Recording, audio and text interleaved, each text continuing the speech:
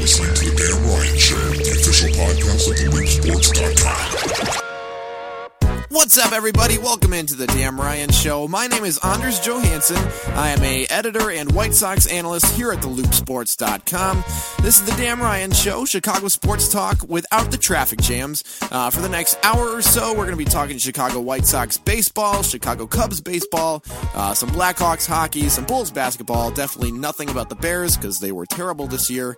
I'd like to welcome in our guests, starting with managing editor Patrick Flowers. Patrick, say hello. How's it going? We also have staff writer Matt Grabianski. Matt, say hello. Hey, everyone. Also joining us on this first episode is staff writer and Bulls columnist Tim Moran. Tim, say hello. What's up? And also staff writer Matthew Smith. Matt, say hello. Hey there. So we got a full house today, 5 co-hosts. We got a bevy of topics to talk about. We're just going to jump right into it. We're going to talk about the White Sox. First off, the offseason discussion. As everybody knows, the White Sox have made a couple trades this offseason, sending Chris Sale to the Boston Red Sox for a nice prospect package. They also sent Adam Eaton to the Washington Nationals for a equally delightful prospect package. We've covered this topic a lot on the Loop Sports with some analysis and some reviews, but we want to talk about that on the podcast here. Does anybody want to chime in with some quick thoughts on the White Sox offseason so far? Yeah, Tim? I mean, this is it's Smitty, it's Matt. Yeah, I'm quite pleased so far with the direction of the offseason. I think Rick Hahn's done well for himself and for the franchise, and in holding out for the proper packages and making sure that the returns on 2 stars seem to be, anyway, at first blush, worth it. I mean, they're prospects, so you never know, but I think he's done a pretty good job so far. I would agree. Anybody else want to? Yeah. Yeah? I mean, it's hard to tell exactly how prospects are going to turn out, but for now it looks like he's done a great job. I know there's some concerns that he only got, mainly pitching prospects in return.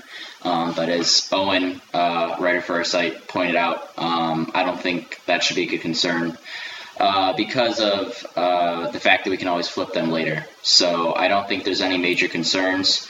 I think he's just built up a bulk of talent that hopefully most will turn out. So I think it's a good start, and we'll just have to see where it goes. Yeah, it was definitely the most exciting offseason I can remember in a long time as a White Sox fan. I mean, when's the last time we could say that we have 6 top 100 prospects in our system at any time ever? Yeah. I think the most encouraging thing is that before the offseason started, the White Sox farm system, which has historically been pretty bad, was ranked somewhere around like 24, 25. And now after these trades, they're towards the top of the top 10. It's been a long time since the White Sox had a top 10 farm system. I don't think they've ever had a top 10 farm system now that I think about it. So it's definitely new, untreaded waters for the White Sox when it comes to prospect management, which, again, historically, they haven't done such a good job with it. I think of guys like Joe Borchard, who at one time was a highly touted prospect, and where is he now? Nobody knows. So it's definitely going to be interesting watching them manage these prospects because it's something that they haven't really had to do before. Does anybody have a favorite new arrival? Obviously, there's Yoan Moncada. I'm sure we're all pretty high on him. Excited to see him join the ball club. Anybody other than Moncada? Yeah, Yoan Moncada is probably the obvious for everybody, being the number 1 prospect in all of baseball. And as I was sitting here writing my notes earlier, I figured I'm going to go with somebody other than Moncada. I like Reynaldo Lopez a lot. He's very raw.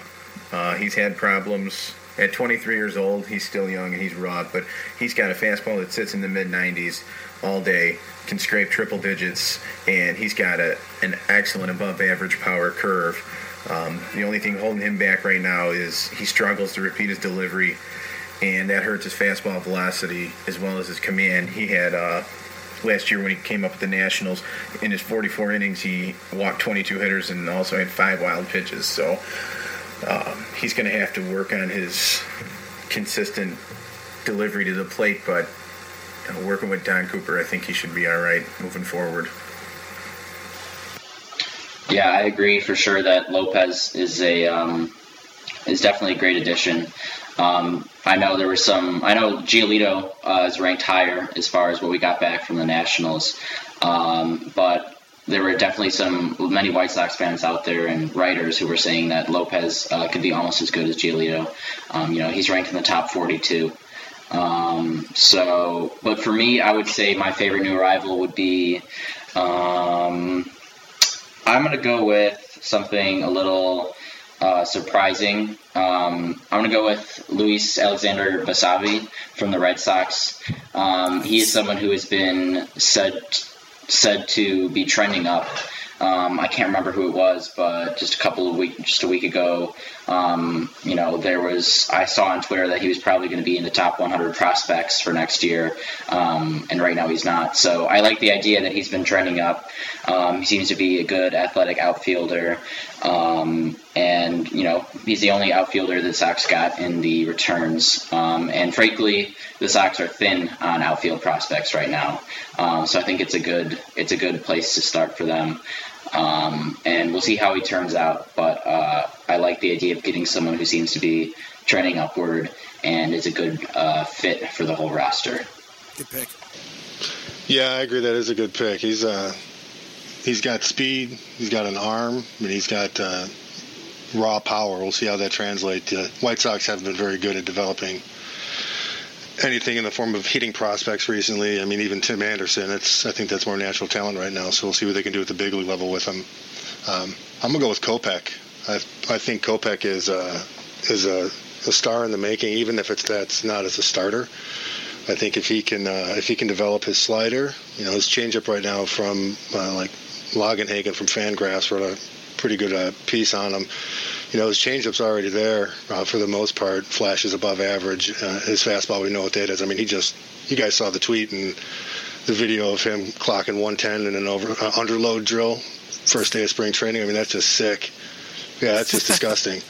So if he can develop that changeup and keep it sitting, 10 to 12 miles below his fastball with the same delivery, guy's got the chance to be either number 2 or number 3 starter or, an elite closer. And as we can see, the Royals and the Indians and the Cubs in recent years, it's bullpen or bust.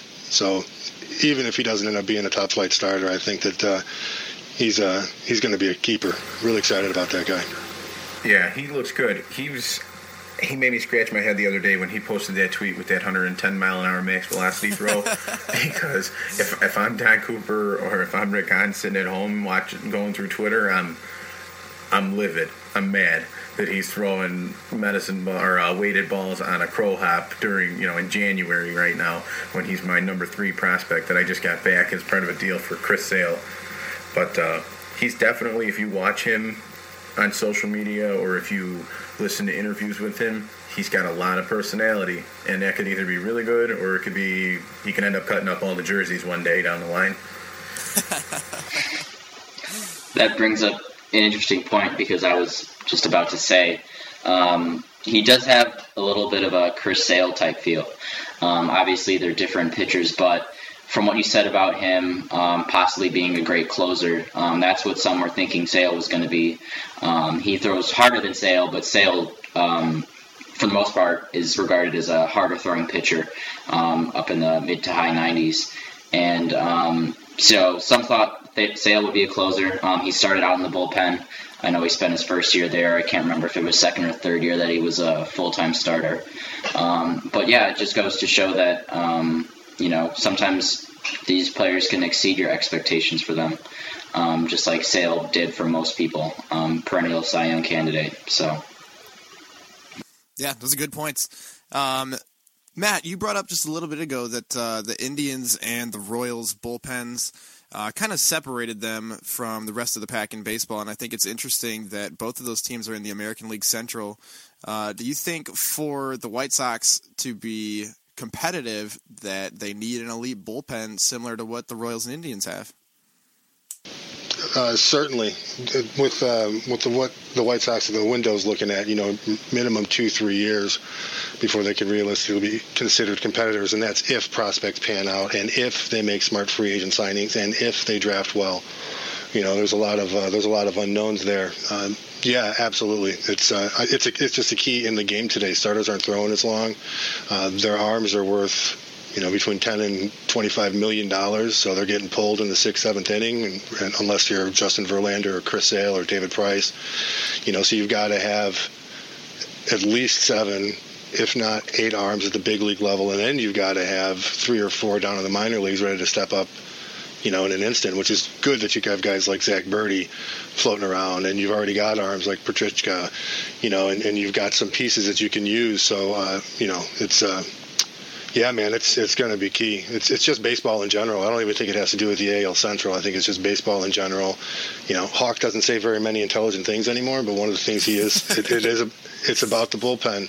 It comes down to the bullpen, because if you've got a 1-run lead in the 7th inning, you've got to have the guys that can hold it. I think the gorilla in the room is the fact that the White Sox still have Jose Quintana.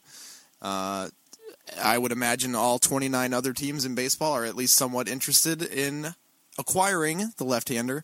The White Sox probably have deals out on the table that we've never heard of. The bigger reports are the Astros, the Yankees, and the Pirates.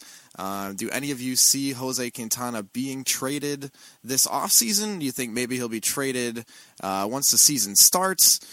Curious to hear your thoughts on that. No, I'm not. I don't see it happening. I was actually talking to Owen about it earlier. We're just about 20 days shy of pitchers and catchers reporting to spring training, and I think just about everybody's done making any sort of blockbuster deal here this offseason. At least right now, everybody must be at a certain level of contention with their roster that they don't want to tear up their farm system to go get Jose Quintana at this point. I'd say it's not going to be until July where we start hearing serious discussions about him heading out of town again. I'm going to go to a different direction. I think they are going to move him. I think they have to move him. I don't think that he does any good on the roster right now, and frankly, you don't know what's going to happen. So if he is still on the roster in June and he's got a 450 FIP and his strikeouts per 9 goes down into the 7s, and he's exposed in any kind of way, then his value is going to drop, and God forbid he gets hurt. I mean, he's logged 200 innings like clockwork the last 4 seasons, but you just never know. You simply never know. And yes, the prospects the Sox have gotten back in return to this point have been strong, and it's vaulted them up the farm system rankings. But let's not forget, Joe Borchard was number 12 in 2002. John Roush was number 4 in 2001, and Frank Thomas never made it past number 29 on Baseball America's Top 100. So, we got a lot of real low or high numbers, depending on how you want to say it, with the current crop we got. But you just never know. So I think you need to max it out right now. Go for it. Plus, I mean, do you want to move Jose Quintana at the trade deadline or next offseason, and then have those prospects potentially be a year behind the crop you got now? And then you're setting yourself up for longer-term success, but you're also not setting yourself up necessarily as well for a run, and having all those guys in the big leagues at the same time growing and learning together, and, pulling the Cubs and being a year ahead of schedule as a unit, and then, winning the World Series in year 2. I'm going to have to agree with Patrick on this one. The Astros general manager said today that he doesn't think there's going to be any more significant acquisitions for him this offseason. The Pirates seemed like they had their window there, but they couldn't just get a deal done.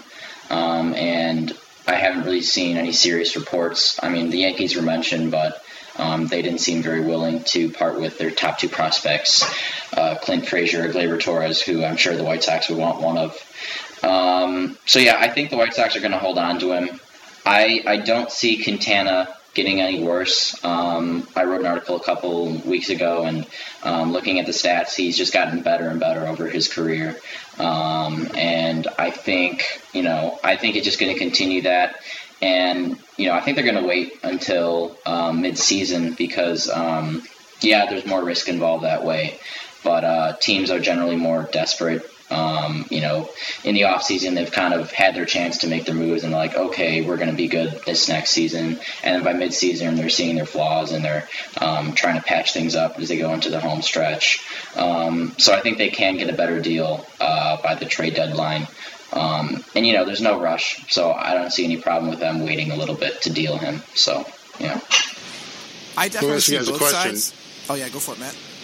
Yeah, so the deal that was reportedly offered to the Rays, Tucker, Martez, Paulino, and 2 other guys, depending on who those 2 other guys are. Do you guys think that that's insufficient for somebody like Jose Quintana? Not at all. I don't know. I'm not understanding what the holdup is on our end. If the Astros were going to offer those prospects to the Rays for Archer, who I feel is a less superior pitcher than Jose Quintana, then I don't know if Han is. I don't know. I don't want to speculate. Bregman could have something to do with it. We're not getting him, period. We should get over that and move on. Even though I don't think it's going to happen this offseason, I'm with you. I think I would prefer to get it done now for all the reasons that you outlined. I just don't feel like it's going to happen, unfortunately. I see both sides in the Sox keeping Quintana and the Sox trying to hurry to deal him. Obviously, he's young. He's 27 years old. He's got a team-friendly contract, which I'm sure the Sox like, but it's also one of the bigger parts of why they would want to look to trade him. I'm sure that's valuable to another team. I like the idea of him kind of anchoring this rotation during our down years. I think Carlos Rodon would be able to really learn from Quintana when it's just the 2 of them, and Chris Sale not really distracting people in the locker room as he kind of did last season. I'd like to see a whole year out of Rodon and Quintana at the top of the rotation and see how they learn from each other. But then, like you guys were saying, now would be the time to trade Quintana. We've seen his value in the last couple seasons with the White Sox. He's coming off of a really solid year. He had a 3.20 ERA with 13-12 record and over 200 innings pitched, as Matt referenced. So he's got a lot of value right now, and that looks attractive to other teams. So I see both sides and why they would want to keep him and why they would want to deal him. But I don't know necessarily if something gets done this offseason. And yeah, the risk for injury is always there, but the Sox have a good track record with pitchers, starting pitcher health. They've been able to keep their starting pitchers pretty healthy. I can't think of any time that a big-name starting pitcher with the White Sox was injured for any extended amount of time, which is just incredible if you take a look around baseball and look at other pitching staffs. So time will tell. He's got value. I'm sure he'll always have value, but yeah, it doesn't look like anything's going to happen right now. Well, let me bring not to continue this conversation too much longer. Why aren't we hearing about anybody else? Like, wouldn't Melky Cabrera? He would just. There's so many teams that he would immediately improve as an outfielder. And I know David Robertson's lost a lot of value, but closers are thin, and he's still got that hammer. We're still not. Todd Frazier's kind of disappeared from the trade talk, and he's only making $12 million this year. Granted, there's a lot of power hitting corner infielders, but it's just like it's all Quintana or bust right now. You don't seem to be hearing anything else about that. Wonder why. There were also a couple of rumors about Jose Abreu to the Rockies, which I don't know if that was ever legitimate, but yeah, I don't know. There's other players at the White Sox. Yeah, that would have been interesting. There's other players that the White Sox could trade, but Quintana seems to be the focus for some reason. Yeah, it's puzzling. With all the valuable trade assets the Sox have, first of all, it's puzzling that they couldn't make a postseason run, but second of all, that they haven't been getting, any offers on that. But, I think it'll take time. It's not like the Cubs traded every single person at once. So I do think that we probably should have learned something more by now, but it's possible that the Sox are very intent on trading Quintana, and that's just their focus right now, too. Yeah, time will tell. So we're going to shift things over to the Chicago Blackhawks here, get some hockey talk going, which, of course, I am very able to contribute to. The All-Star game is coming up. Do you guys have any thoughts on the NHL All-Star game? It's the best All-Star game format in professional sports right now. I'm really excited about it, and I haven't gotten excited over All-Star games in professional sports in about 10 years because they suck, to be honest. But this 3-on-3 fast-paced elimination tournament is great. The NHL hit it right on the head with that one starting last year, so it's going to be a lot of fun next weekend if you're a big fan of hockey. I agree. I think the skills competition that they added a few years ago is a lot of fun to watch. I know I've tuned in the past couple years. I'm a medium hockey fan. I follow the Blackhawks, but I don't watch them every game. But yeah, I do think that it's a fun, entertaining thing. I think having variety is what every All-Star game strives for, and that's kind of what the NFL has failed to do because they just had the Pro Bowl game and they had nothing else, whereas the NBA, the NHL had these skill competitions. MLB has a home run derby. I do think the NHL All-Star game should be fun. I like the divisional idea rather than conference. Having more teams just makes it more interesting. I would like to see a skills competition in baseball. I think it'd be fun to watch outfielders max out their arms from the warning track and try to nail a throw to home plate. But I think it's cool seeing skills competitions and leagues trying to mess around with formats and different things to keep the All-Star game interesting, first of all, but also fun and draw in viewers. So the Blackhawks, Artemi Panarin was not selected to the All-Star game. Was there any reason for that? Do you guys have any thoughts on why maybe he wasn't selected? A flawed voting system. The fan vote is flawed. It's flawed across sports. Players are voted in by their previous year's accolades or their general reputation or their popularity on social media rather than their statistics. Too often, we've seen it in Major League Baseball the last couple of years where, last season the entire infield was the Cubs, and the year before that almost the entire Royals roster represented the American League All-Stars. While most of them were worthy of it, I don't want to watch the Royals versus the National League All-Stars. The fan votes, it's not getting it right. Even in the NBA, Russell Westbrook, not a starter in the Western Conference. He's averaging a triple-double through the halfway point of the season. That's robbery. And so was Panarin. He's the second leading scorer on the team. He's the defending NHL Rookie of the Year. Why is he not in the All-Star game? Why is Jonathan Toews in the All-Star game when Jonathan Toews is having his worst season of his career this year and has missed significant time due to injury?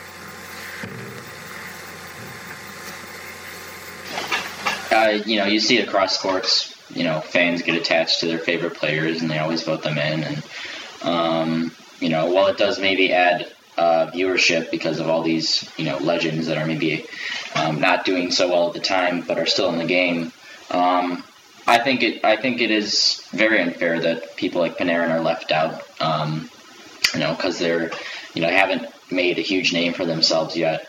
But yeah, I think if you look at the stats, there's no way you can argue that he shouldn't be in over someone like Toews or even Kane, who Panarin has 5 more goals than on 33 fewer shots. So yeah, it's disappointing. And I think, I'm starting to see this frustration build. Just last week, the NBA had Zaza Pachulia after the first week as a starting center in the All-Star game. He's voted out now. But, I think people are going to start getting angry with the fan voting. We might see some reform in the upcoming years, which I hope to see. Patrick, you brought up the fact that 2 years ago, almost the entire Kansas City Royals starting lineup was in the baseball All-Star game. I think part of that had to do with the fact that even the fans know that the fan voting is flawed. I was following some posts on Reddit that season in baseball, and people thought, like, hey, wouldn't it be funny if we voted in the entire Kansas City Royals order just to show baseball that, fan voting doesn't work. It shouldn't be that way. I don't know if any of the leagues have taken a hint and tried to change things up or if they have plans to do that in the future. But the fans definitely know that that's not how it should be done. If an entire team's roster can get voted in by popular vote, there's what would you guys like to see as alternate forms of qualification for an All-Star game? It would have to be something along the lines of a media vote, a writer's vote. Those are the guys, people who watch the games and cover the games and every night in and night out and write about it. They're fully conscious of that player's season, their current season, which is what they're supposed to be getting voted in according to. So they'd be able to make a more educated decision than some of the fans who, like you said, it's just a gimmick now. They're purposely doing this now to, show up the league and show them that it's broken. You saw it with the Royals, you saw it with the Cubs, and last year in the NHL All-Star game, John Scott was the leading vote getter and a captain for his division. The guy has been a grinder and bounced back and forth between the minor leagues and the NHL his whole career, and they voted him in just to show the NHL the system's broken. And then you saw the NHL try their darndest to have Arizona stuff him in their minor league system so that he couldn't even participate in the game. That didn't happen. We all saw that he actually had a good game, and he ended up winning the MVP last year, which should have been the ultimate message to the NHL. It's broke. You couldn't hide that it's broken, so fix it. But they didn't care because the fans ended up rallying behind John Scott, and so they still made their money, so they turned their back and counted their dollars and left it broken again. What about some kind of hybrid where maybe the writers vote in the starting lineup and the fans are able to fill out the bench? That way you could have participation where the players who deserve to be starting in the All-Star game get to be there, but the fans also get to participate and feel some kind of inclusion towards what's going on. Well, the NBA actually, right now, 50% of the vote is fans, and then it's like 25% is writers and 25% is something else. Coaches. So, yeah, coaches. Yeah. So, I mean, I think 50% might be a little too much, with but their people like Russell tiebreaker Westbrook is the fan vote. Which is why Russell Westbrook wasn't voted in, wasn't a starter, rather. He was tied with Steph Curry and Harden in the front, and he lost that tiebreaker because he wasn't leading the fan vote. That format's good, but they need to reverse the tiebreaker then, because ultimately the final call in something like that should go with the, I don't want to say more educated, but yeah, quite frankly, more educated in the topic. Sure. I think we could sit here and spitball a bunch of ways that All-Star games could be fixed, but unfortunately, we have no say in what goes on, so it's fun to speculate with each other. But I think until I thought the Loop Sports was given like a priority to the commissioners of all leagues. They have to listen into everything we say. Patrick's working on it, right? You have some emails out. You got some feelers out there. Yeah, I'm working on it. We're gonna get our Hall of Fame vote too. Don't worry, we'll be. Do you guys have any Blackhawks mid-season MVPs, players that you want to talk about real quick before we transition into another topic? Yeah. Quietly, Patrick Kane is, again, the Hawks MVP this season. As much as I love Panarin and the performance he's putting on, Kaner's still got to be the MVP again.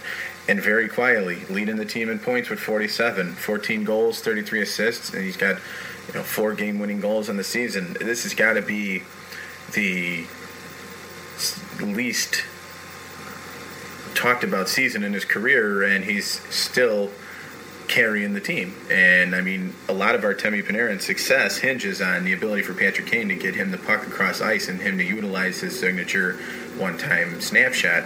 So, without Kane, Blackhawks are a middle of the pack or less team in the Western Conference. I would add in Scott Darling to the conversation, because when Crawford was out there with appendicitis with his surgery, I forget if it was a week or 2 or maybe 3 weeks, he did a great job. I know they had a winning streak then, and it's nice to know, in any sport that you have a competent backup that can fill in for your your starters. And I think it's just shown in the rumors and the debates that you see, whereas at the beginning of the season, it was Crawford who was our number one, and there was no conversation, but, you saw some people talking about potentially trading Crawford and moving Darling to the number one spot. So yeah, I think he's made a lot of progress. He obviously hasn't contributed as much as Kane, but for the opportunities he has been given, I think he's we'd be really well. We certainly wouldn't be 2 points out of the lead in the Western Conference right now if it wasn't for Scott Darling. And I'm actually one of the proponents of moving Crawford, clearing up that cap space, keeping it for guys like Panarin and more young guys coming up like Vinny Hinostroza and Ryan Hartman and stuff. They're going to get paydays in the next year or two. I mean, that's a topic that we can get into for another night. Just quickly, you brought up Darling. That's a great point. He's 12-4-2 this year. He's got a better win percentage than Crawford. He's got a better save percentage, a better goals allowed percentage. I mean, he's ultimately outperforming Crawford in a slightly smaller scale. So you can't undervalue him at all. All right, so I think that just about wraps up our Blackhawks segment. We're going to move on here and talk about the Cubs real quick, who haven't done too much this offseason. They have a new closer. Aroldis Chapman is no longer with the team. They now have Wade Davis, who will be closing games. Other than that, not too much going on with the Cubs this offseason. Can you blame them? Can you blame them? Don't everybody talk at once. They're still hungover from their World Series victory. I mean, rightfully so. And the majority of their roster is already intact for next season. So good for them. It's a nice luxury to have. Yeah, I'm just kind of surprised that they've been so quiet. I mean, moving Soler for Wade Davis was a good move. I think it was just smart. It was a smart play. But right after the season, wasn't Theo talking about starters 6, 7, and 8 in the minor leagues and got to pine up on pitching depth and grab that left-handed bat or left-handed reliever, or at least a reliever who can get left-handers out on a consistent basis, and we haven't seen those moves. I mean, Mike Montgomery going into the season as the number 5 starter, it's not going to break the Cubs' chances, from Jump Street, but it's certainly not ideal. I think he has a lot of value as a swingman, as I've said that before. Somebody who can go into rotation as a spot starter, or pitch the 4th through the 6th, or come in the 8th to get a couple of outs, and they've just kind of taken that off the table completely. So I'm surprised that they've been so quiet. I mean, it's not super surprising that they've been so quiet. I mean, obviously, just won the World Series. There isn't really a ton to do. Only real 3 major losses would be Hamill, Chapman, and Fowler. But yeah, I am also surprised they really haven't done a lot on the pitching front. They went out. They got some bullpen help in Davis. They got Uehara, Benson. You got a lot of other lower-level bullpen arms to help with depth. But I think what really they need to take care of is the future of their pitching. I think Theo's talked a lot about having long-term controllable pitching, and that's really something they don't have right now.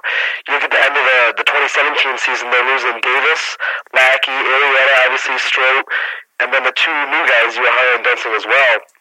So you look at the end of the 2017 season, their bullpen is really, and their starting rotation as well, is really vulnerable. That's something that they need to shore up. Otherwise, this next offseason could be a major damage to their future. Jose Quintana, calling Jose Quintana. I'd love to pull for that system. That'd be great. He would fit in perfectly. That would be such a Chicago-shattering trade to see Quintana go from the White Sox to the Cubs. I think there'd be a lot of frustrated White Sox fans seeing something like that happen. It's so funny. I'm in a couple White Sox fan pages on Facebook, and all they ever do is just slam the Cubs, and it's hilarious. So I think if they saw something like that happen, everybody would go bonkers. But not just that, the Cubs have to give up some top guys for Quintana. I don't know how happy either side would be about that, but you never know. The fit is there, for sure. It's definitely there. I mean, any one of Jimenez or Elmore as a headliner in that deal would be a great place to start. And I kind of disagree. I mean, I'm in a couple Facebook chat groups too, and those are all kind of uneducated, at least the ones I'm in, uneducated moguls, just spewing just hate. But I think there's a lot of White Sox fans that understand what's going down, and I think there's a lot of educated Cubs fans too that would be, if it fits on both sides, go for it. Unfortunately, the vocal majority is the uneducated fans, and the educated ones tend to hang back and not really say too much. So all you hear is the hate spewing and that sort of thing. Yeah, it's definitely a minority of those fans that are uneducated, but they just kind of sit back and watch the dumpster fire conversations roll all afternoon and evening and just get a kick out of it. So I'd be okay with the move. I don't care who we're trading him to, as long as we get back the return we need to get back. Doesn't matter. It's a business. He'd be a huge help in that starting rotation. It's not that Montgomery's bad, like you were saying, other than that, but having him in the bullpen is just so much better. He's so much better in the bullpen than he is in the starting rotation. I wouldn't mind seeing some Schwarber bombs on the south side. You got Quintana for Schwarber? And maybe something else? Oh, no. I would cry. That would be amazing. It would be sweet, but it would never happen. He's too much. I think all in all, though, the Cubs, the Cubs have resources, obviously. They have a great core. It's not going anywhere. So they're set. We're talking about, the back end of the major league rotation and, minor league pitching depth here. So I think they'll be okay. And Cardinals got a little bit better, not a lot better. I think Pittsburgh's on the way down. At least for this season, they've got a ton of talent in the minors. They've got some really nice pitching prospects, but I don't think that this year they're going to get it taken care of necessarily. And then the Reds are, The Reds are the Reds. The Brewers are going up, though. They're definitely on the way up. Yeah, Mason made some good moves starting at the trade deadline last year, huh? Yep. They're not going to be contending this year, but they'll be pretty darn close pretty soon. I mean, they signed a couple pitchers yesterday. They signed a couple players yesterday. It was Valbuena, and then they got I can't remember who, but they kind of seem like additions that might be someone that could help out a contending team. So I was a little surprised by that. I don't know necessarily what they're thinking, but yeah, they got a good future. So. And I think addition. Yeah, there's the addition for the Cubs at least that I think means more though than any other thing they've done this offseason is the signing of John Jay. I think the Wade Davis signing is going to be viewed as the big one, obviously, but giving up Soler, it was I think a good deal for the Cubs, but they had to give up a guy that they controlled for a while. I think the John Jay signing is going to be huge to help them out because with Fowler leaving, just throwing Almora into an everyday starting role in center is not something you want, especially out of a rookie. And what I think the Cubs get with John Jay that they were really lacking before is a guy that just gets on base. Because you look at the Cubs starting lineup, they didn't have that guy that got on base. They didn't have a single guy really even super close to a 300 batting average. And then you bring in a guy like John Jay who, even though he doesn't have any power, he hit 291 last year. He's, and just for $8 million, he's going to be platooning, most likely with Almora.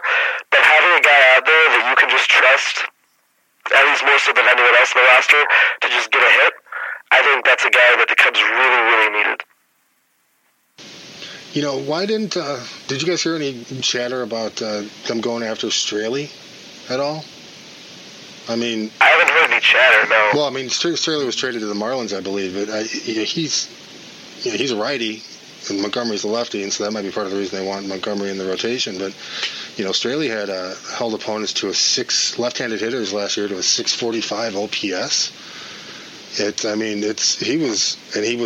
Wasn't that expensive for the Marlins to grab. He could have been somebody that they had their eyes on and maybe made a play for. So I'm surprised Theo's not thinking of more don't want to call them outside the box moves because that's not necessarily outside the box, but isn't looking at more moves like that to shore it up. He's got the pieces to move. He might not be done. They were very close. One of two final teams going for Tyson Ross, and there still are a bunch of low-level starting pitching options. Jason Hamill, still a free agent. There's always the chance that they do what they did with Dexter Fowler and then bring him back next year out of nowhere. So they might not be done, and I think if they get that fifth starter, even if he's not perfect, even if he's not Quintana, moving Montgomery to the bullpen, that's going to be huge. So obviously the Cubs are coming off a season where they won the World Series for the first time in 108 years. Pretty hard for them to... Yeah, exactly. That's definitely woo-worthy. Hashtag woo-worthy. Is there anything that they can accomplish short of repeating a World Series championship, which, I mean, for all intents and purposes, it looks like they are on their way to at least... make a run at defending their World Series championship. Is there anything that you guys would like to see them do in 2017 short of that where you would consider the season a success? Go ahead, Matt. You're the that's obviously the goal, right? To win another World Series. They're definitely one of the best teams. I don't know if I would go so far to say they are the best team in the Major Leagues, but they are up there, and it's been a while. And the last time we won, we went back-to-back, so who's to say we're not going to do it again? But, yeah, that's the goal, and I think if they don't win, it's not the end of the world. People aren't going to be rioting or anything. But, yeah, I think overall, if they want the season to be a success, they need to win the World Series. Not to say it will be a complete failure if they don't, but if you want to consider it a success, they got to do really, really well. Yeah, I really think they're going to get back to the World Series. I haven't seen any NL team get that much better, but what you have seen is the AL teams like the Indians and the Red Sox have really improved. They're already very good. Obviously, Chris Sale, and then you have Encarnacion going to the Indians. Obviously teams like the Blue Jays are still strong, still with a lot of power, with Bautista returning to the Blue Jays. Yeah, I think the Cubs, I really give the Cubs a great chance at getting out of the NL again. How horrible would it be for Cubs fans to see Chris Sale in a Red Sox uniform in the World Series next fall, ruining their chance at repeating? He's gone from the South Side. You don't have to see him no more, except in the World Series when he's pitching for the Red Sox. Yeah, I think the Sox fans will probably get way more enjoyment out of that than Cubs fans will get sadness. But I would buy a Chris Sale Boston jersey and watch those games. If he has a Corey Kluber-esque World Series performance against the Cubs, he would, even though he's not on the Sox anymore. Choking in Game 7? Okay. Yeah. All right. We'll go just short of the final few innings in Game 7. He would again become a hero on the South Side. The hero that changed his Sox. Although I would say, yeah, I'd say the Indians probably have a much better shot than the Red Sox. But if they get there, yeah. Tangentially, I'm still waiting for the Dodgers to pick up Dozier. Those stalled. Those talks stalled. They're still on the table. I was listening to MLB Network Radio today, and they're still talking about it. They're still hung up on Bellinger, I guess. The Twins are.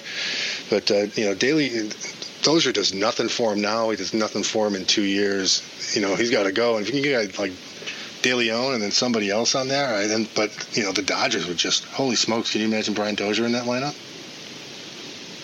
He's a good player. Replacing Utley, yeah. I feel really bad that he's had to suffer through those years with the Twins because he is really good. There's players in the American League Central that I really respect because they're so good.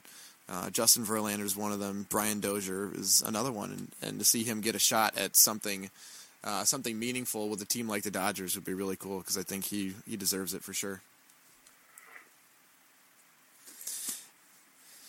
So before we sign off, are there any Bulls topics that you guys want to touch on? I mean, there's the recent Chris Bosh rumors. There's all the stuff going on with Jimmy Butler.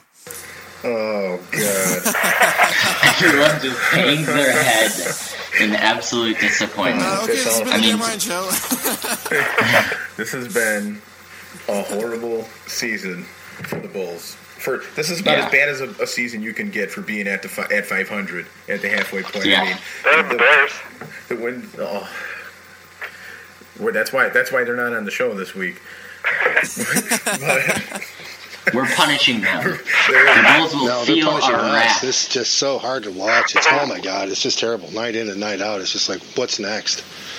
No, there's no consistency in Hoiberg's rotations whatsoever. Now Zipser's playing consistent minutes over McDermott. It's like I just can't wrap my head around what goes through Fred Hoiberg's mind on a night-to-night basis. It's like he's just pulling names out of the hat before the game in the lineup. You're getting this many minutes. You're getting this many minutes. And I think it's exponentially painful because of what Jimmy Butler has done this year. For sure. For Bulls fans to see that they have such an amazing player who is developed for their eyes and just not have enough around him, similar to someone like Chris Sale. I'm sure it is devastating. And you have a lot of question marks. Do you keep him? Do you trade him? Just having so many good things. One amazing thing, but all the bad things. I don't know if I feel worse for myself as a Bulls fan and a consumer of their product, or for Jimmy Butler, because this guy's wasting his prime years in Chicago right now. I mean, he's a superstar, and he gets no respect across the league because he plays on a mediocre to below average team. Yeah, right. Below average. I mean, the head coach is a sitting duck. The front office is a mess. If Chris Bosh coming here would not surprise me at all. It'd be perfect Bulls move because it'd be worthless and he'd contribute nothing to the team. I got a question. That just screams Jerry Reinsdorf. Are Kenny Williams and Garpax the same person? They might be. They're alter egos because they do the same exact thing. Oh, it's maddening. And when is Jerry going to learn? I mean, he's the businessman, right? If you had people in your organization and they consistently produced just worthless rosters and just terrible teams and bad managers and bad coaches, what do you got to do? What's going on, Jerry? Oh my gosh, it's so maddening. He's something else. He's too loyal. His loyalty is his biggest flaw. I mean, he's running a multiple multi-billion-dollar businesses in one of the biggest industries in the world, and he can't get over his personal feelings about people that he brings around his organizations, even if it means, hurting his own business in the end. It reminds me of the exchange Palpatine and Luke have at the end of Return of the Jedi, where Luke's like, your overconfidence will be your downfall, and Palpatine's like, your faith in your friends will be yours. I think that's kind of what's going on. That was actually a conversation Han and Reinsdorf had behind closed doors before this offseason began. I'm sure it is. They had Kenny stuck in the closet at the winter meeting, so he couldn't intervene in anything. But, yeah, I mean, there's just been slight rumblings with the Bulls outside of the Bosh thing. Niko Mirotic has been made available. Rajon Rondo's been made available. I don't see either of those guys bringing anything significant back to the Bulls in return. They've been exposed for what they are, which is just depth pieces at best. With Niko being the more valuable of the two, but he's the pump fake king. I mean, who wants a guy who won't even put a shot up? He just pretends he's going to shoot and then passes it every time. But sounds the like Bulls me in are 2K. Right? No, I shoot everything in 2K. I don't pass at all. No, the Bulls are just a hot mess right now. Can they trade Carter Williams for a couple basketballs? Oh my God. Their best trade chip right now outside of Jimmy Butler is Taj Gibson, and he's 30 years old and hitting free agency, so he's not bringing much back either. Agreed. They wouldn't even get the new basketball in return. They would get the one that you guys remember a couple years ago when they tried to change the way the basketball looked. Right. And, there's a couple of those sitting in the closet somewhere that could get those for them. Some old ABA balls. Yeah. Yeah, not good. That's all I got on them.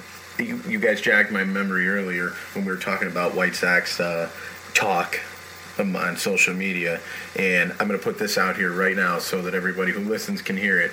If you have it in your head that Chris Sale and Adam Eaton were traded because of some conspiracy theory to get rid of two people that, were vocal last year, on a couple topics, you're out of your mind. It has absolutely nothing to do with it. Don't bring it up again. Every time I see it, I want to throw my laptop. It's ridiculous. Those are my favorite posts on the White Sox subreddit, is when people are like, "Oh, they traded them because they were, they were troublemakers." No, they traded them because they could get good players in return.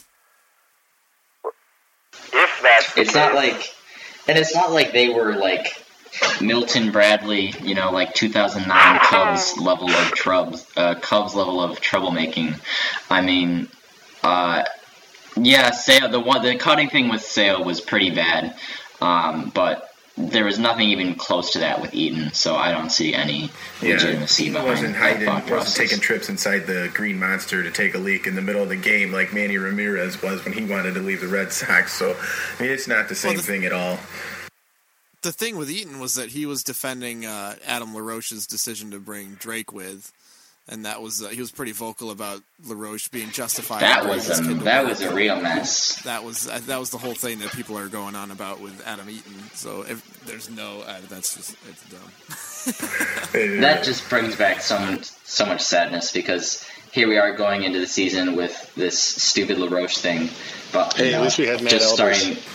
Oh my God. Everyone thinking about that, and it's like, oh man, we're going to start out bad with this huge distraction, and then we start out amazing, go 23-10, and it's like, hey, we moved past all this, and then of course, you go back to the bad. So it's just like and then we didn't move past it. An awful roller coaster. I think it's really sad when the White Sox 2 biggest news stories of 2016 could have easily been Onion articles. That's Matt G's in the corner right now, just laughing at us. It's partly because I know that this offseason finally turned it around. Because now the stories are not of just hapless messes like those. Don't put anything past them. Yeah, no. This is completely unrelated, and the listeners at home are not able to see this. But we're all in a Skype call together right now, so we can all see each other's faces, except for Matt G, whose profile picture is a camel and a cantaloupe. Is that what your picture is? I prefer to call it the camelon, if you will. Oh, the camelon. Matt just does that because his face is too ugly to show on camera, and he knows a camel would be much more delightful for us to see. A camelope or something like that. I like the camelon. Yeah, that's right up there with my group me picture of the duck with arms. I love that. Yeah, I was inspired by yours. Okay, guys, we're scaring the listeners. It's just end it now. Anybody have any closing thoughts before we sign off for the first episode? No, thank you. That's another joke that we have in the group me chat. I don't think we need to explain that one. I'm going to leave that one a mystery. Oh, boy. What happened to Anders? Anders is stuck in time, man. There it is. Oh, no. I was here. Anders, get back here. He's gone. He's gone. He got disconnected. He's had enough of us. I don't blame him. Well, in the middle, I had a fire truck fly by me just now, which I know could be in the background, so I guess it's a good thing he dropped off the call, because he'll cut it out at the end. Yeah. Oh, well, he's just gone. Oh, yeah. He left, man. That could not have happened at a worse time. I hate my Oh, my gosh.